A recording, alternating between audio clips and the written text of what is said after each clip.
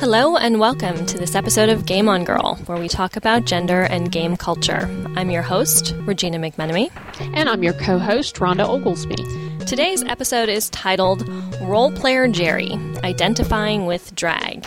Jerry, who's an avid blogger at levels.wordpress.com, that's lvls.wordpress.com, and there he writes as Wildcat-LVL. We'll share some of your responses to Episode 9, Happily After Endgame. Through Twitter, we extend our conversation about the way women are represented at E3. We asked our listeners, how do you feel about sexualized avatars, female or male, good, bad, or indifferent? Why do you say? Why do you say? Why do you say? Last time we talked to our first married gaming couple, Scott and Kat. What did our listeners have to say about the episode, Rhonda? On our blog post for that episode, Chris Brown commented, "My wife and I used gaming and podcasting to heal our relationship after coming to a near breakup after a 10-year marriage. We started the Married Gamers podcast and website nearly 5 years ago.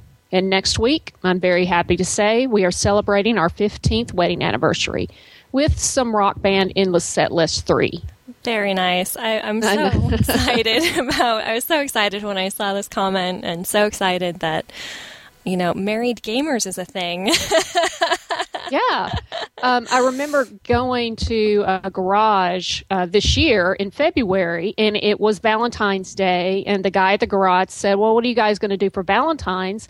And I said, we're going to go home and play Borderlands. And so he was very, very amused and just tickled pink. So Yes, I think this is representative of the great coming together nature that gaming can have, where it really is a powerful thing to do together. And as Jerry talks about healing his relationship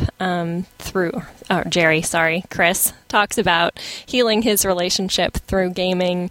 I think, sometimes you need to take those problems and your problem solving, and if you can practice problem solving in game, sometimes problem solving out of game can become a lot easier as well.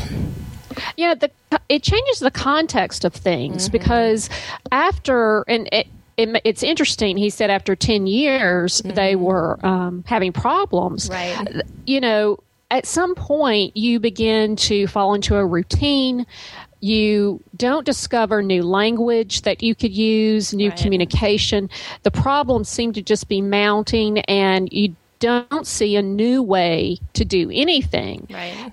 And gaming is very interesting because it changes the rules. Yep. It changes the players and it changes the problems. Mm-hmm. And so I thought it was a very good observation. I loved having a real world example that's what gaming can do for partners or anyone who's having a conflict. Exactly. To cooperatively go into a new environment and solve a problem. Yeah, well, it goes along with the idea that, we talk about gaming as being a level playing field for both genders, for both men and women to come in and not be carrying in sort of the expectations that the world might have about them and their abilities. So it's a great place to learn about who you are. So it very much maps onto a relationship where, maybe you haven't been able to have the experience of learning more about your partner. And you go into game and you get to see them in a different light and you get to see them in a different setting. And that idea sort of rounds out and, helps you take that next step into, oh, this person isn't just who I thought they were. Like, oh, she's not just a girl. She can do this just like I can. Or she's not just some guy who's, living in his mom's basement playing, Atari. There are all these other components to it. So it can really shed light on those different facets of somebody's personality. That's fantastic. So thank you so much, Chris, for sharing. Yeah, we really appreciate your feedback. And you can always leave comments on our website at gameongirl.com, through Twitter at game_on_girl, or email regina@gameongirl.com.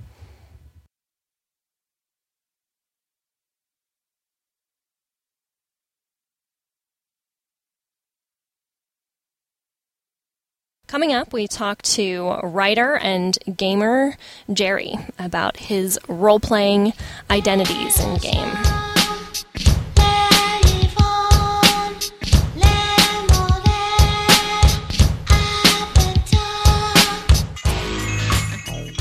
All right, we're here today with Jerry, another gamer and fan of Game On Girl. Jerry hosts his own blog at levels, lvls.wordpress.com, where he writes under the pseudonym Wildcat-Level. So welcome to the show, Jerry. Oh, it's nice to be here. So could you give us a little background, a little information about your gaming experience and how long you've gamed and what kinds of games you play? I started gaming in 1985 when I was 2. And I had a ColecoVision, so I played Donkey Kong and Ladybug, but I didn't know what I was doing. And then when I got a little older, there was a supermarket that had a Donkey Kong arcade cabinet and a Zaxxon arcade cabinet, and I played those a lot. I got an NES when I was 4, and that pretty much hooked me with Super Mario Brothers. Ever since that point, I've been pretty much an ardent gamer. I have I have over 250 games at home. Wow. That's a massive collection. Yeah, it's not too shabby. No. I play all the old stuff, all the new stuff as much as I can. I have a PS3 and a Wii. I have a DS, so that's about as modern as I am right now. But I like to play all kinds of things. So I don't really like puzzle games I'm kind of tired of first-person shooters. I have to get into one that's really unique for me to like it. And then racing games, unless it's like Mario Kart or Burnout, I don't really care for that much. But I'm pretty open to most other genres. I tend to gravitate towards RPGs, both Western and Japanese, and I guess the generic action type of thing as my favorites. Cool. Do you play? And this is something that I just came up with on Twitter this week. That I've always thought that the sort of division between most gamers was role play versus first person shooter. But I'm finding that there might be a whole other section of people who play sports games. Yeah. And so and that those really don't cross over with each other. I'm not a fan. I mean, I hadn't even really thought to consider sports games until I was looking at some of the E3 coverage and like, oh, right, that's right. They still make sports games. Yes. Yes, they do. They still do. So do you ever play any of those sports games or anything like that? You didn't mention any. Well, one of my favorite sports games and probably one of my favorite Nintendo 64 games is International Superstar Soccer 98.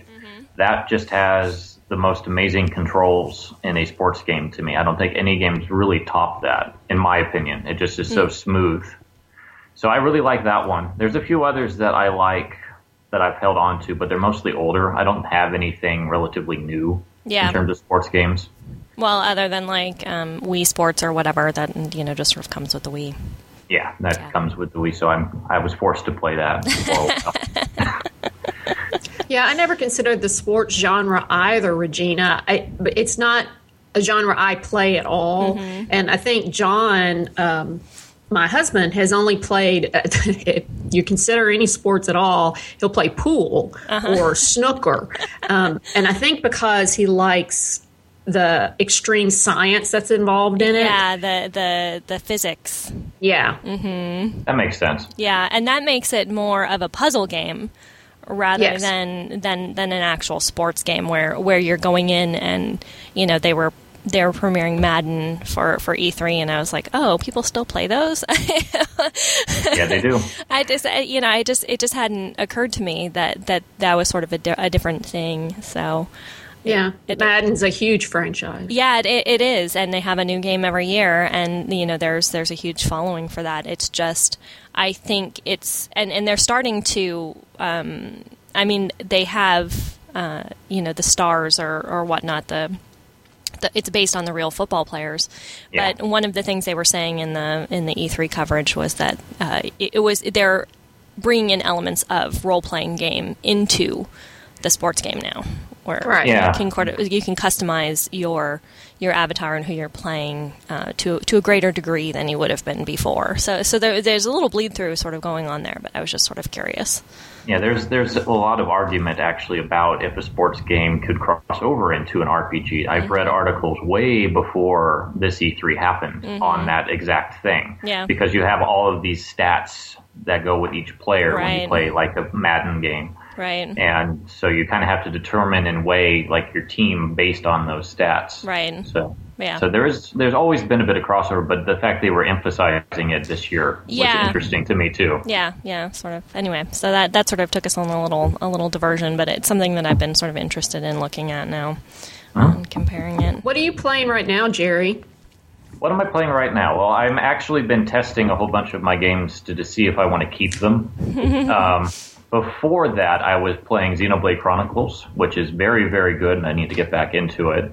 That's for the Wii, and that was one of the games that Operation Rainfall was fighting for the last year or so. So Nintendo finally decided to release it in a limited fashion through GameStop and themselves, and I picked it up through Nintendo, and it's been a really, really fun game. I'm really happy that I have it. Cool. Very nice. And that's a Japanese RPG. Right, yeah. But it's got a lot of Western design philosophies. It reminds me of the Elder Scrolls at times, Okay. but not like completely. It's third person for one thing, and it's always third person. You can't go into first. You can't pick up every single little thing that you want, but there's some parallels that I like. So sort of a mash between Western and Eastern. Yeah, more than I've seen in a lot of other JRPGs. Cool. Very nice. Yeah. Well, we've kind of already touched on it and segued really well into our signature first question. But Jerry, how would you define what or who a gamer is? Well, I have a fairly broad definition of what a gamer is, and that it probably helps that as an anthropologist, that's the direction I'm going, is to study video games anyway. So I look at it in terms of like there's an extreme scale of two sides. There's like casual non-gamer on one end, and there's hardcore on the other, and there's just infinite shades of gray in between. So I would say that anybody who plays games would be considered a gamer, but that doesn't necessarily mean that my definition is correct and will align with everybody else's. But that's just what I think. I think that anybody who plays a video game could be considered one, as long as they enjoy what they're doing. If they're not playing the games for any fun, then they're probably not a gamer because they're not wanting to be doing it. Right, or they wouldn't. Someone who didn't enjoy it wouldn't be compelled to go back to game again. Yeah, that's how I look at it. Yeah. I can see that. I think that tied into some of what I sort of talk about as well in terms of definitions and how we sort of peg this. I still grapple with that binary of casual and hardcore, and I think it's complicated and it. Yeah, it's very, very complicated. Yeah, neither of those terms really suits what they're trying to say. So we're actually going to have an episode on that in the next couple of weeks, focusing on those two terms. So that's coming up on Game on Girl. Yeah. Yes, I'll be listening. Fantastic. So tell us a little bit about your process when you go about creating and selecting an avatar. What are you thinking about? What are you doing as you sort of engage that? Okay, well, it really depends on the game. If, like, we have a predetermined avatar that has a look, and I can't change anything about the look, but you can change what their name is. I usually kind of go with a default because, if it's like Link in the Zelda games, I always name him Link because that's who he is. I don't make him me. I don't make him anybody else. Because you're playing that character. Yeah, so I'm definitely a role player, I think, in the grand scheme of things. Because even in that situation, that's Link. It's not me. It's me controlling him. That's just how I think. Now, like with a game like The Elder Scrolls or Dragon Quest IX, which lets you make up your characters completely by scratch, I tend to rely on a pool of characters for a project I've had for a long time called Black Blood, which I started a webcomic for, but it died. So let's move on past that. So a lot of the games that I play have fantasy angles, and that was what that concept was. So I pull a lot of the characters out of there, and I flesh them out in the game worlds that I put them in. and I get ideas on how to direct them in the future if I ever want to pick that back up. So you wrote Black Blood? Yeah, I had this idea in my head a long time ago. When I was a teenager, I had a Commodore 64, and I had access to a series of games called The Bard's Tale. Mm-hmm. And I really got into the worlds of that game because you basically created everybody from scratch. Not with the amount of depth you can see today, but some depth. I really liked that world, so I wanted to make a game based on it, and that was before I understood what copyright was. So once I realized that, it became Black Blood. So all those characters that I had in mind went into this Black Blood idea. And so over the years, it's just been kind of something that floats around in the back of my head. And whenever I play like Skyrim or Morrowind or Dragon Quest IX or any game that lets me put in my own people, I pull those characters out and do my best to meld them into that world as best as I can, because they're not going to exactly fit in. And then I put them in and I explore the world with them. And through that, I'm able to expand their personality and their characteristics. Approximately how many characters do you have in Black Blood? That's a good question. I've lost count. Oh, okay. I probably have about 8 to 10 that I use often. Okay. And more often than not, I use the female characters because I find them more interesting for some reason. I don't know why that is. I talked to Regina about that when I talked to her last. Yeah. That I think that my designs are better for them, so they get more fleshed out. You engage with them more as an author or as a role player as you're creating them. Yeah, and I think that's just in general. I think I sympathize with women better in general in real life. And I feel like I belong hanging out with women far more than I do with men. I think men annoy me more for some reason. I don't like the stereotypical male persona at all. The masculinity or masculine roles. Yeah, I'm the antithesis of that, pretty much. So I tend to not have too many men that I really, really bond to unless they're very similar to me in personality. Interesting. So I hang out more with women at school in general. It's interesting to me how that worked out, but that's just how I am. So when you say that men may annoy you, exactly what about that? Is that ego or poser type acting or what? Well, there's a lot of things. I think that men in general, they do have that. A lot of them seem to think they need to pose, and that bothers me. A lot of them are very sexist, which is unfortunate, and that really bothers me because I view everybody as equal. And hearing some of the things that I've heard, even at the university I go to, has been very disparaging. It's just, I think ultimately it's a multitude of little things that just don't quite click with me the way that they should, maybe. I don't know. Yeah. So when you talk about the demographic of the guys at the university, about what age range are we talking about? Well, I'm significantly older than I think the average. I'm 29, and I would imagine that the average is probably between 18 and 21 there. And, the cases that I have overheard these comments, I would gauge that the men are probably about that age. So they're not quite mentally mature yet, although that doesn't really matter with age sometimes. Now, Regina, do you find that to be just a little sad that a newer generation of men are coming along that are still that sexist? Yeah, I do. And I see it. I teach college, so, I'm very familiar with this demographic in multiple places. So, and I do see it. And I think it's some blowback from the feminist movements and the sort of direction that, what people call, quote unquote, third wave feminism, where women are more able now to, or it's more acceptable to accept your femininity, where in second wave feminism, everything was about, women wearing men's suits and sort of breaking away from being feminine. Mm-hmm. Third wave feminism brought back the high heels and the dressing and the makeup and things as okay and acceptable because they're part of who women are. And I think that what's happening, unfortunately, with that is that it's sort of backpedaling a little bit in how the younger, this sort of up-and-coming early college generation sees women. They're not seeing those sort of strong push the boundaries of what's expected of a gender role, women as much as they are, the girls who wear high heels to class and those kinds of things. So it's upsetting.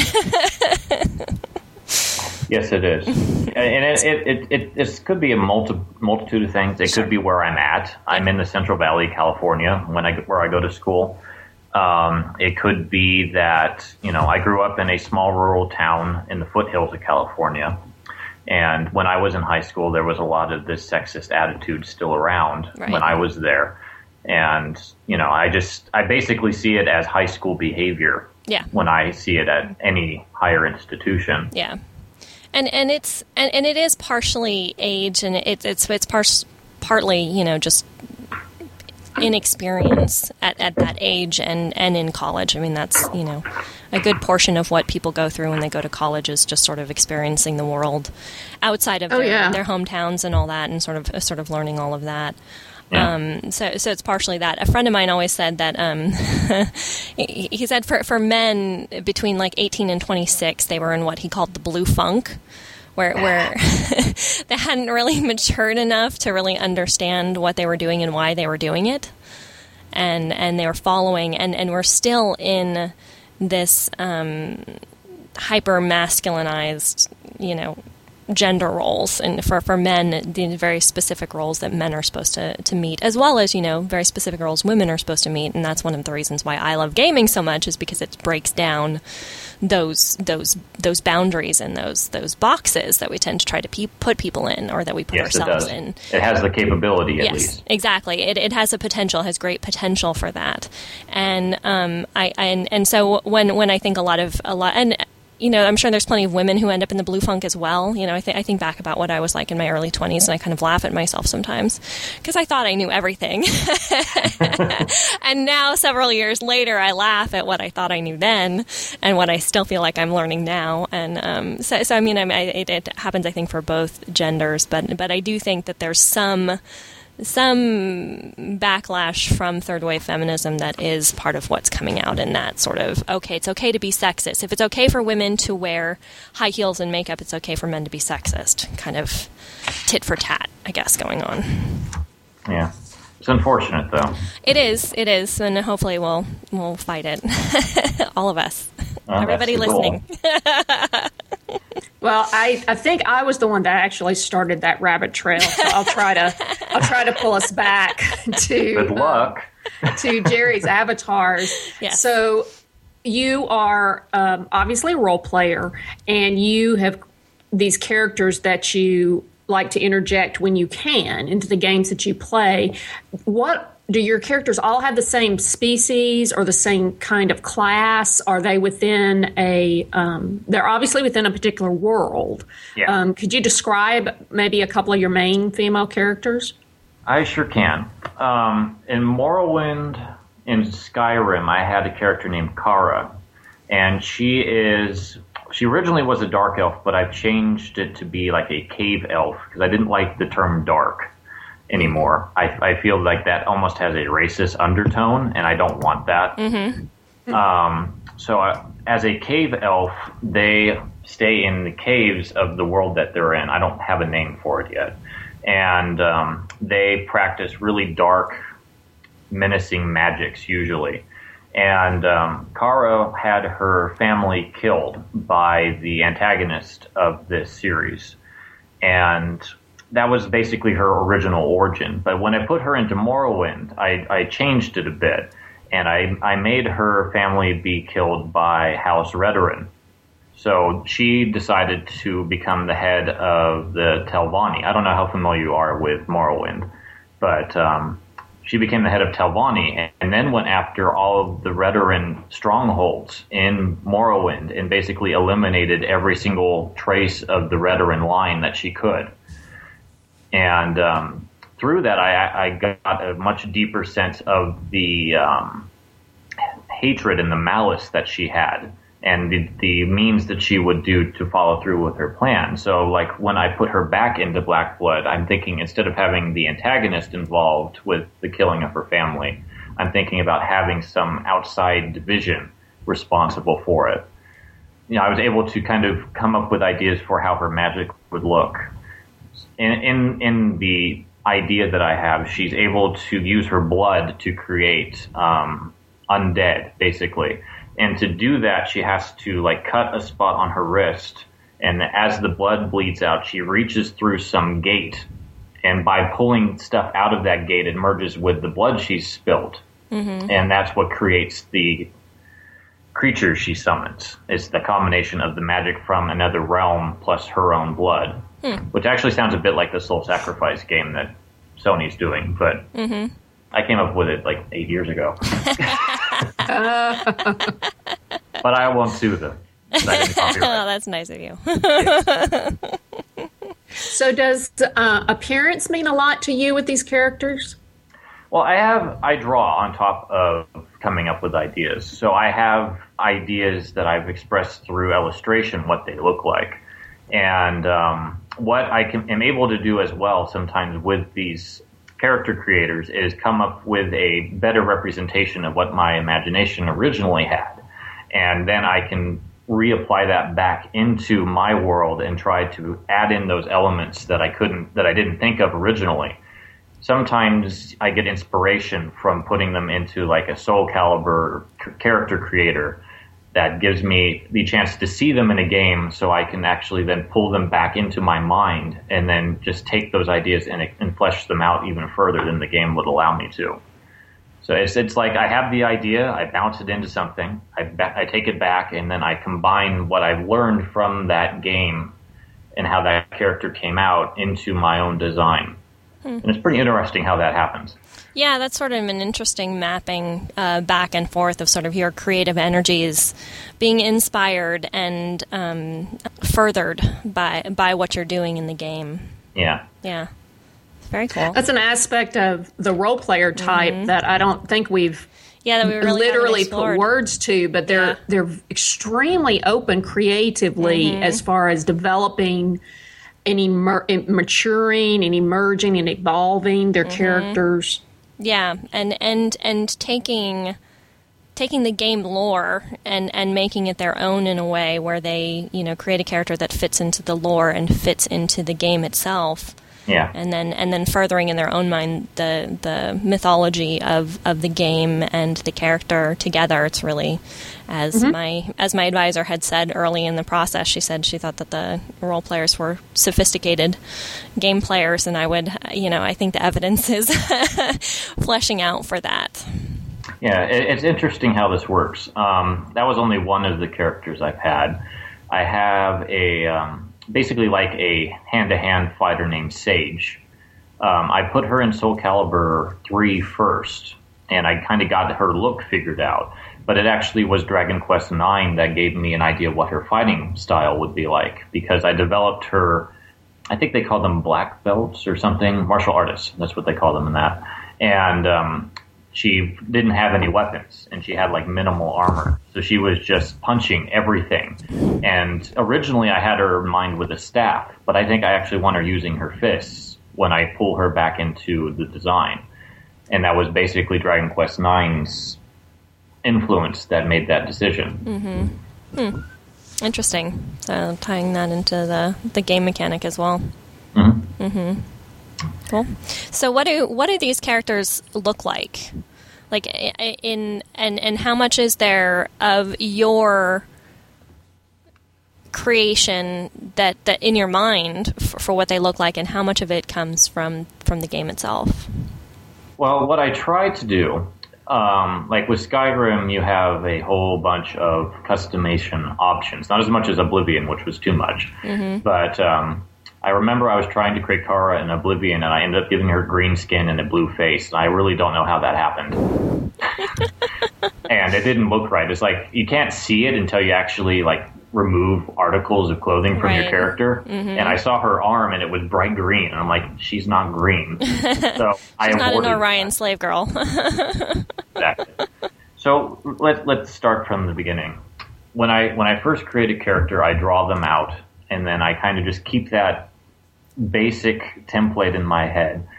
When I put them into a game, I do my best to try to make them look like how I envision them in my head, at least in terms of what their faces look like. I have a fairly simplistic, I'd say almost anime style to my drawing. So the faces don't have like a gazillion bits of detail. They have eyes and nose and a mouth and a bottom lip and, nothing too extravagant. There I have their hair color and basically what the length of their hair is like, what I want it to look like, and I have their skin color. Everybody in Black Blood is an elf now. I just decided to make it an entire group of elves instead of having humans, elves, dwarves, etc. I thought it just made sense for that universe to have them all be elves. But I haven't quite nailed down what each elf type is yet. But I do know I have cave elves, and I have what I'm calling high elves, which are the tidy ones, the rich elves essentially that think they're better than everybody else. And I've got a couple others. I just don't. Snow elves, which don't have magic unless it's a weird fluke, and then they're really, really, really good with magic if it happens that way. If there's a genetic disorder that happens. And then there's a couple others I haven't figured out quite yet. But so I have the character in mind. I do my best to put them into that world, but I can't get their clothes or their armor into the world the way that I envision it because they don't have my imagination in their game. Right. So I have to adapt. I have to adapt. That's what I'm trying to say. And I do the best that I can. Like Kara has armor made out of ribs, for example. So there's just she's got the front of it is just completely a human rib cage that's been reinforced with metal of some kind. And she's got scales underneath it. But there's nothing that's quite like that in Skyrim or Morrowind. So I just basically put what looks like it would be closest to them onto them. Right. And the look that she got in Morrowind and Skyrim influenced the original design as much as the original design did. So I still have that armor, but I added elements to it. Like she has a skirt in Morrowind that I wanted her to have a magical skirt that was a certain color. So I incorporated a bit of that into her her last design that I drew. And she had, I think a bone mold piece of shoulder armor, and I incorporated that into her design. So it's I take what I originally have and I put it in there as best as I can, but I also take things out that I didn't think of. And it builds and improves the design, I think, by doing that. That's an interesting Does that answer the question? Because I think I kind of lost it there. For No. You got it. That was great. I'm wondering if you ever create a character that is not from Black Blood, based just because of the game that you happen to pick up or that you're getting ready to play, and you think, this needs a new, unique character. Do you do that very often? If I got into more sci-fi based RPGs, I probably would, because, like I said, the Black Blood universe is completely fantasy based, and I don't think they fit. But off the top of my head, I'm having difficulty thinking of that example. I very rarely do that. Okay. I have other projects that I might throw those characters in if it was modern, if it was a modern setting. Right. Off the top of my head, most of the RPGs I play tend to be fantasy based, and that just seems to be what happens is that the Black Blood people get trotted out and the other ones never do. You automatically see the connections between the fantasy world and the Black Blood characters, and so you tie them together. I do. Yeah. So do you play mostly single player RPGs? Do you do any, or have you done any massively multiplayer games? No, I have never played an MMO. Okay. They don't attract me for some reason. I think for the majority of my life, I've been solitary in terms of my game playing. It was like my escape from being at school when I was in the elementary through high school levels. I played multiplayer with friends when they came over, and that, I had a lot of fun with that. That was like with the N64 in particular, with GoldenEye and Perfect Dark and Mario Kart and all that. Yeah. Beyond like fighting games and the N64, I haven't done a whole lot of multiplayer. My wife plays games with me from time to time. We were playing Dead Space Extraction, I think, a couple weeks ago. We both like playing that. But she doesn't like every game that I do. She's not a big fighting game fan, for example. That's basically who I play with. I've played online fighting games twice. Once with a co-author of my blog, and once just against random people on PSN. And I liked it. I think it's fun, but I think I like having people next to me when I play. So I think that there's some weird attachment in my brain in terms of multiplayer that I need to have somebody else here for me to really like it. So you would prefer that they be in the room with you. We were talking about that in the last episode. Yeah, I feel exactly the same way. I love the idea of playing with my friends or playing with people that I know. One of my favorite things to do is to play in the same room together, and we go to great lengths to try to make that happen sometimes. Yeah, to really sort of make it seems like for both of you that is part of the community building. Yeah, having people physically with you as you're gaming. Because I think. I'm sorry, go ahead, Jerry.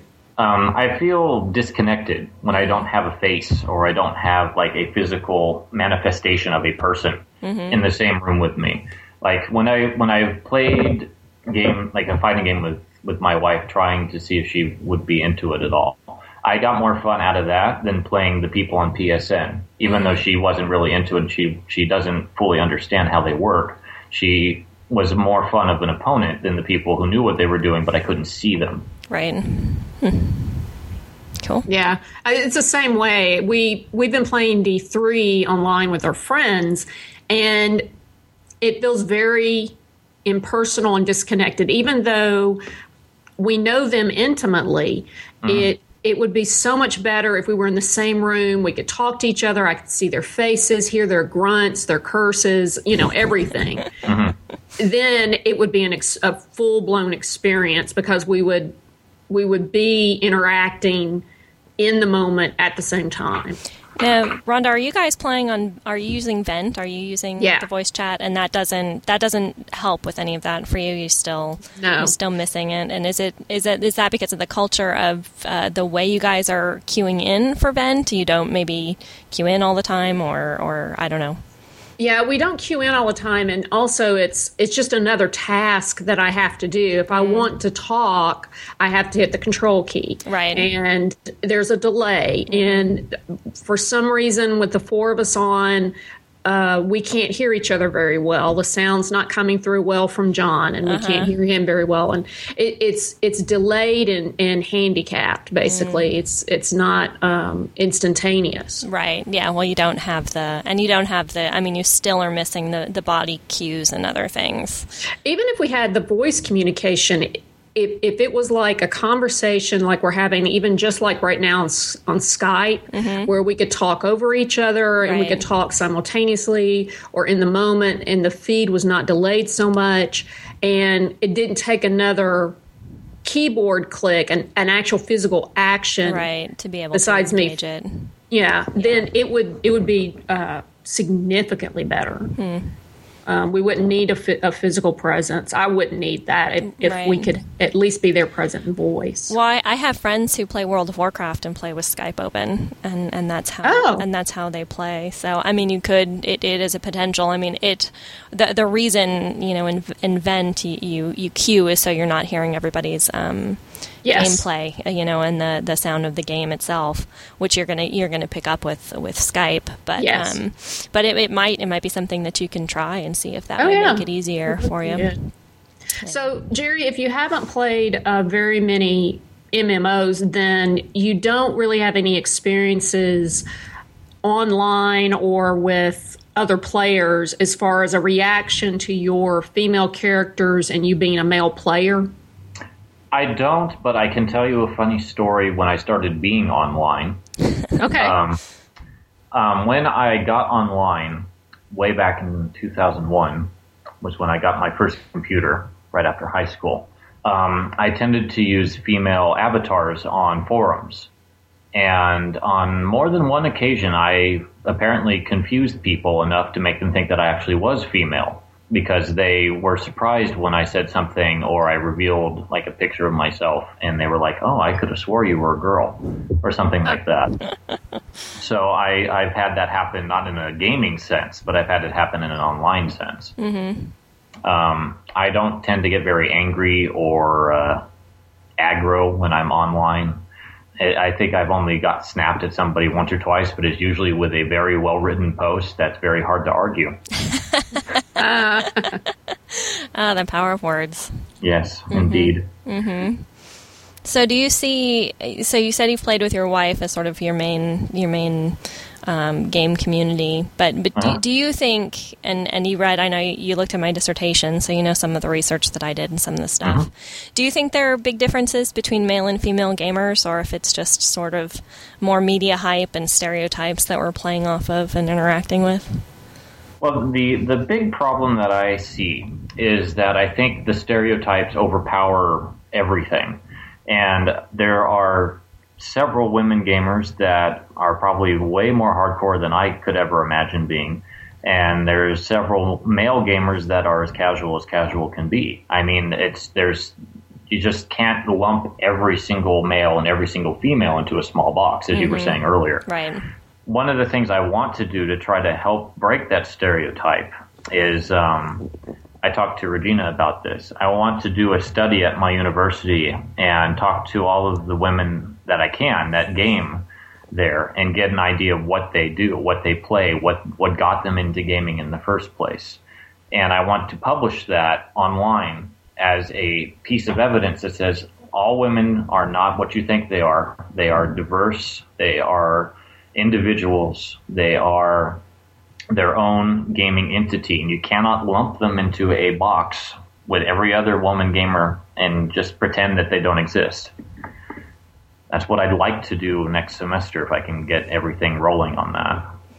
Well, you will definitely have some support from Game On Girl. Okay. I figured I would. Since that's essentially my mission as well, and the reason why, as you know, I started the podcast as opposed to other avenues of publication for this kind of research. Yes, so exactly.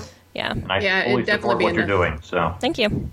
Yeah, it's another contribution to the research that she's involved in. Exactly, and getting that idea that, you know, gamers aren't who, I don't know, I don't want to say the media as like just this broad sweeping categorization, but it does seem to be that a lot of media outlets have like specific ideas about women gamers, about male gamers as well. It's just, you know, gamers sort of have this stigma attached to them that yes, they do. Gaming has the stigma attached to it, and we talked about in a previous episode, Rhonda brought up how play is so important for learning about who you are. And, you know, that doesn't need to go away just because you're a grown-up. Exactly. And gaming at its best is, you know, seeing some evidence of that not really being great, and, you know, with some of the E3 stuff this week. But, you know, gaming at its best gives the opportunity for people to explore who they are, to create new characters like you talk about, Jerry, and create and engage in a story in a different way than any other medium does.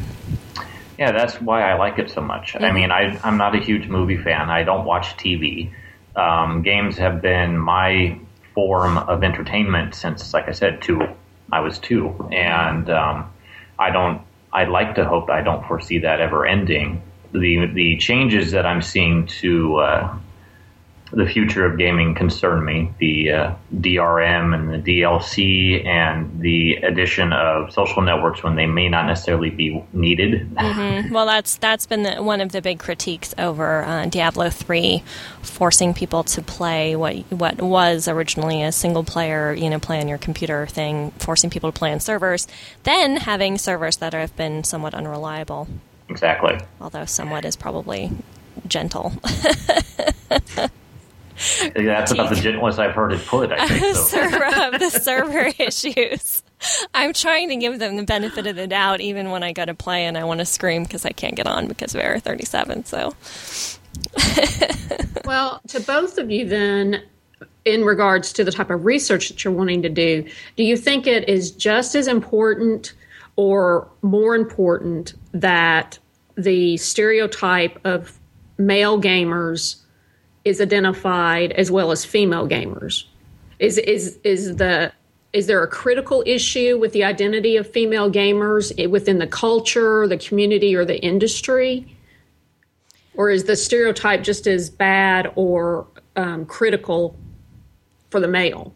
Well, should I answer that first, or do you want to answer that first? Whichever. Why don't you go ahead? I'll take a moment too. I have to think about it. I think, another broad sweeping generalization, stereotypes are generally bad. We're never going to get 100% away from them because it's one of the ways people organize the world.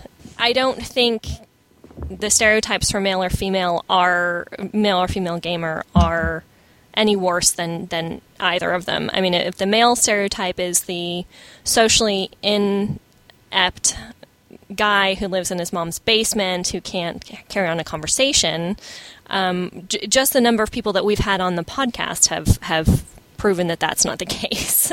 Right.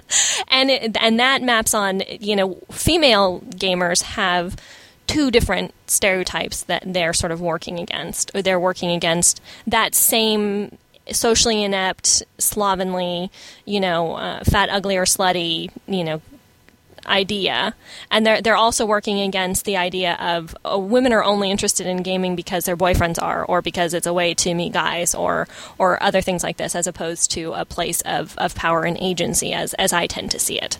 So, both of those are bad, and both of them are things that we sort of need to bring attention to and fight against. And articulate and well-spoken gamers are the road that I would like to take to fight those stereotypes. Yeah, you touched on some of the things I would say. I think that the male stereotype is also something that we need to work on. But I feel stronger about trying to tear down the stereotypes around women because I think that they're more prevalent. Mm-hmm. I think that they are more entrenched in the industry as well as outside. I honestly think that there's been so many women I've talked to just this last semester at the UC that completely annihilate that stereotype. I mean, I've chatted with probably 5, 6, 7 different women just talking about something in my anthropology class, and anthropology students, psychology students, political science students, just all over the place are adamant gamers as much as I am, if not more. Right. And are just slapping that theory silly. Right. Well, that's exactly how I felt doing my research as well, talking to 30 women gamers who showed very dynamic, engaged, articulate presence in terms of why they game and what they get out of it. So yeah, and I would say at least half of those people I talked to said they had a friend that I needed to talk to. So I mean, the potential is definitely there. Yeah.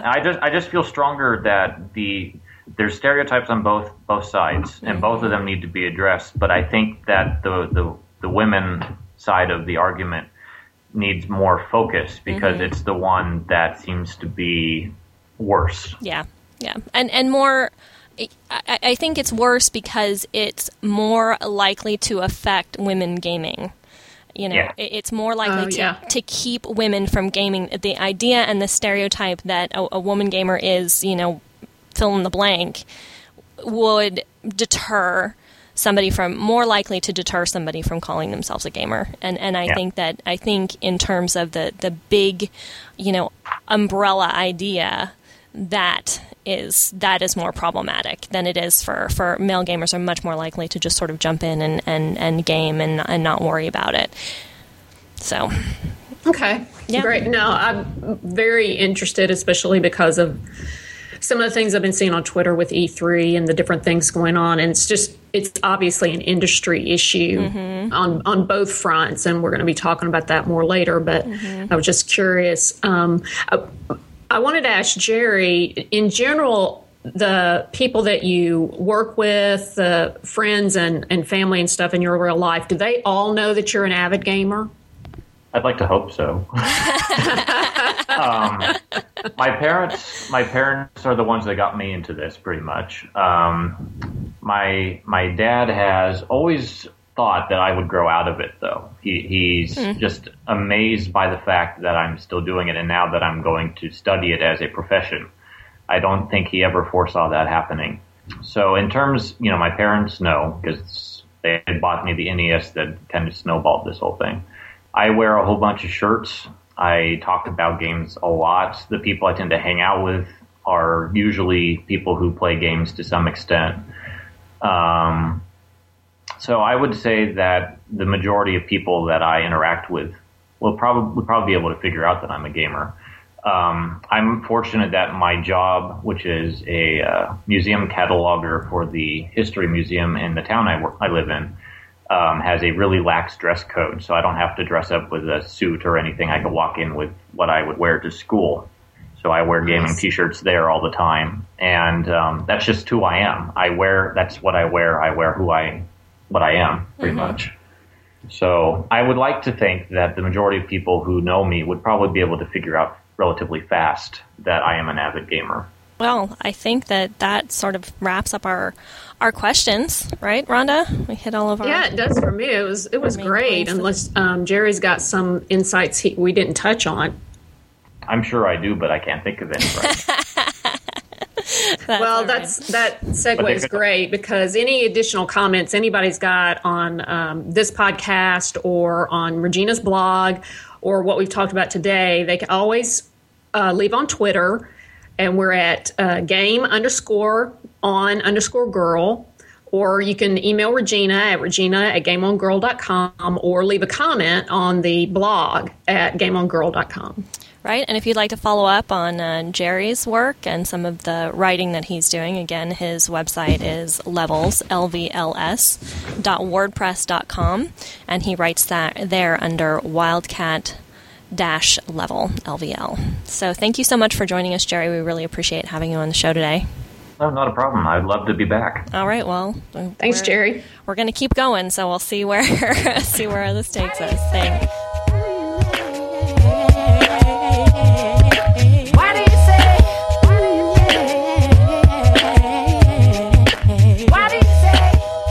This is Game On Girl. I'm Regina, and I'm here with my co-host, Rhonda. This week's Twitter question stemmed from our last short episode's discussion of the representation of male and female characters in games. We asked, how do you feel about sexualized avatars, male or female, good, bad, or indifferent? And this turned out to be a topic that everybody had a lot to say about. Absolutely, which is not unusual. And we also discovered that there are some topics that we hadn't even thought of before that I think will make some good subjects for future episodes. Yeah, we're going to have some pretty fantastic episodes that are going to have evolved out of this Twitter conversation. So the power of Twitter, yay! Yeah. Here's what some of our followers had to say. D.R. Omaro said, he's largely indifferent. If we are to look at them for many hours, why not make them pleasing to the eye? From Jeff Sunstein, I wish some of my gaming department colleagues would attend to these issues more. S. Suzuki at Uzi Suzuki reminded us that even though gender images are stereotyped, gameplay is still a great leveler. She pointed out that in Mass Effect 3, FemShep is just as equal to Broshep when it comes to the abilities.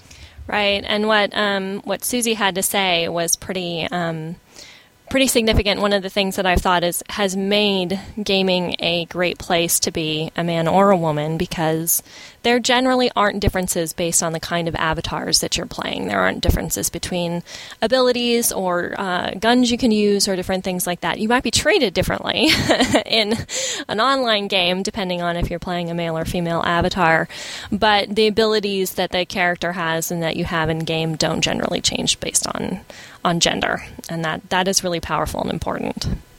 And I wouldn't be surprised if that's a big draw for women to gaming, is because the rules cannot be changed. Right. The physics and the mechanics cannot be changed. Halfway through the game, you're not going to get kicked out Right. or left out. Right, exactly. And you're not going to be ostracized because of, your boobs or anything. So Yeah. you're not going to be left on the side because you can't run as fast, or, female characters can't lift as much or can't carry as much in their bags or anything like that. So those are really ways that gaming allows for gender equality.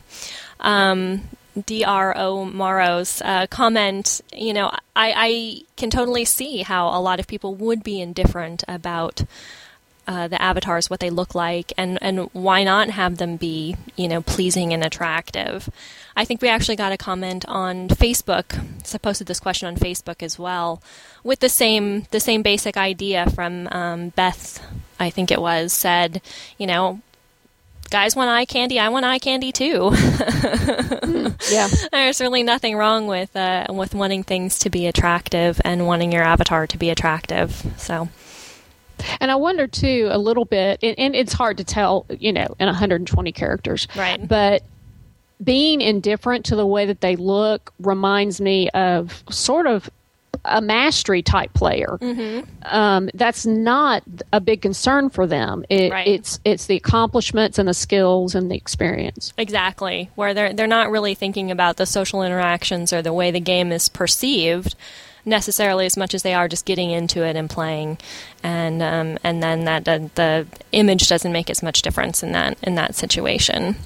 And Jeff's comment about wishing some of his gaming department colleagues would attend to these issues more just made me very, very happy, because I'm very delighted that we here at Game On Girl are taking on these issues and are getting such fantastic feedback from the people who follow us on Twitter with these questions and engaging them, because our discussions are only as interesting as the contributions you guys give to us as a show. So thank you for that. It's true.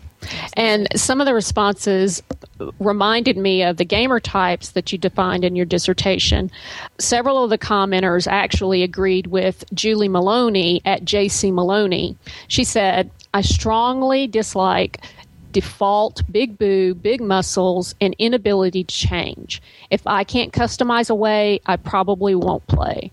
Which sounds to me like a complaint a role player might have. Mm-hmm.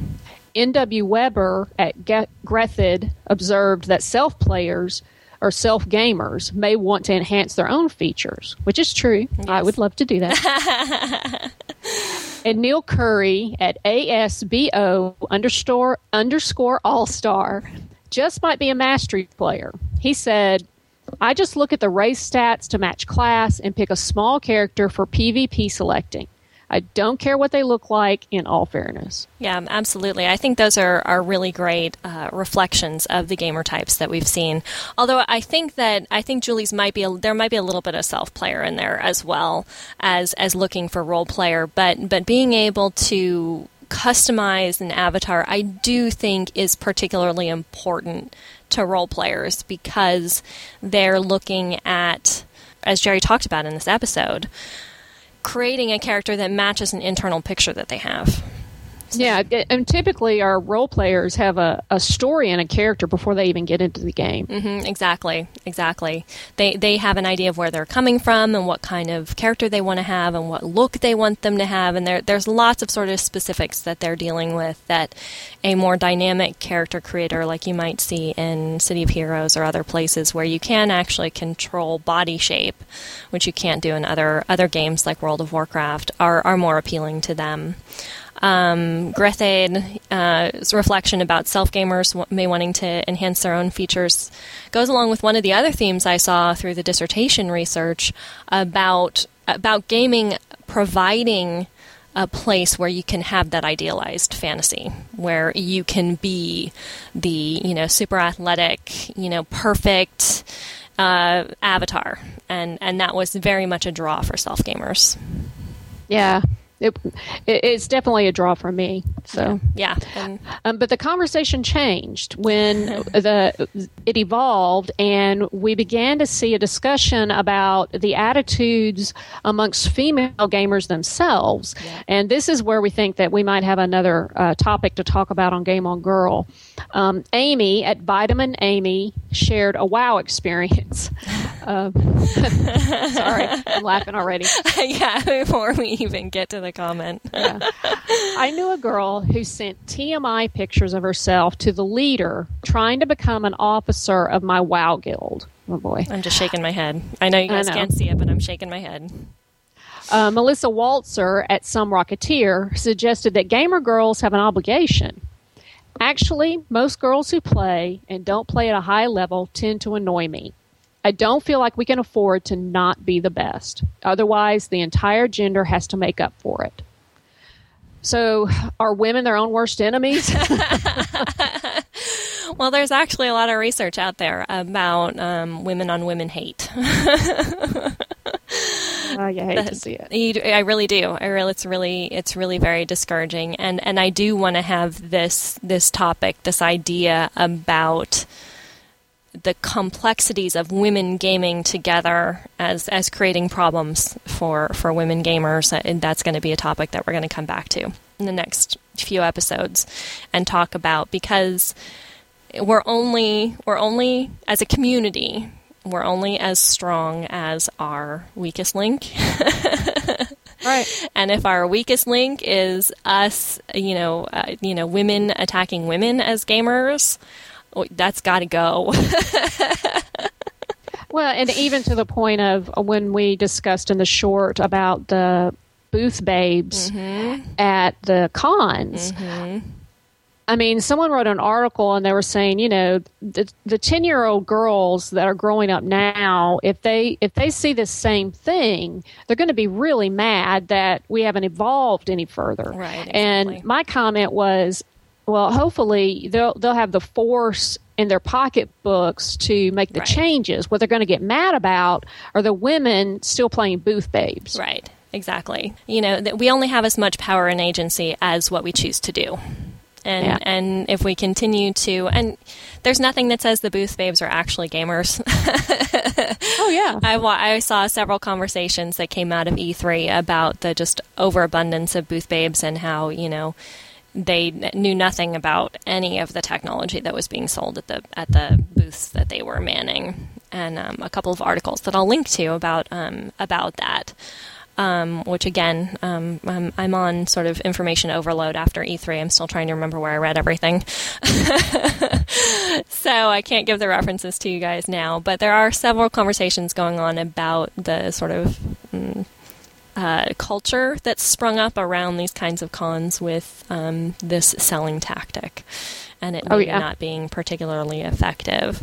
But going back to what Amy and Melissa were talking about here, I know lots of people and lots of women. There have been situations where I'm sure everybody, male or female, has used their gender to their advantage in some way. The example that Amy gives about somebody sending, what I'm assuming are sexualized pictures trying to become an officer in a WoW guild, I just don't even know what to say about that. It makes me wonder. Well, it's definitely fodder for a conversation, because a lot of that is, are women still being taught that their sexualization is what gets them places? Right. Are women falling back on sexualization for self-esteem? Mm-hmm. I mean, we could just go on, and it would be a very interesting conversation. Yeah. And there's a long-standing tradition of it. I started to write a paper in grad school about a website and a competition that was called Miss Video Game. Women put in their own profiles and competed to be crowned Miss Video Game. And the first level of the competition for, in order to get into the qualifying, to get to be the top 50 of the gamers that would then be picked to actually game, all you did was write a profile, and post pictures of yourself. And after looking through all 200 or so of the people who had posted their profiles, I can tell you that the top 50 all had sexualized content of some kind in their pictures. And it was just the way that it ended up evolving. So it's like, this is how they gained popularity, this is how they got votes, and this is how they ended up in the top 50. And what was sad for me was the questions on the profile at the time were something along the lines of, what's your favorite experience as a gamer, and what do you like to do, and what kinds of games do you play? And I so wish there would have been like an essay contest about like, how do I want to change the image of gamer girls? Yeah, something with more merit to it. Yeah, I don't know. It's a big conversation, so I look forward to it being a topic. Yeah. But every day on Twitter, we ask a new question. Be sure and give us our opinion, and we might share it on our next episode. You can follow us on Twitter at game_on_girl. You've been listening to Game On Girl. I'm the co-host, Rhonda Oglesby. You can follow me on Twitter at RoRoom. That's RHORHOOM. And I'm your host, Regina McMenemy, and you can follow me on Twitter at DocLiz with 2 Z's. And we'd like to thank Jerry for joining us on our show today and talking in depth about the characters that he creates and his motivations and reasons for gaming. We really appreciated the conversation. Game On Girl is available on iTunes and Stitcher Streaming. These links, along with references made to the show, can be found on our website, gameongirl.com. You can also leave feedback through Twitter at game_on_girl or email us at regina@gameongirl.com. This podcast is recorded with Audacity, and the theme song Good Day by Triple Fox is used under Creative Commons Attribution License. Thanks for listening, and until next time, game on.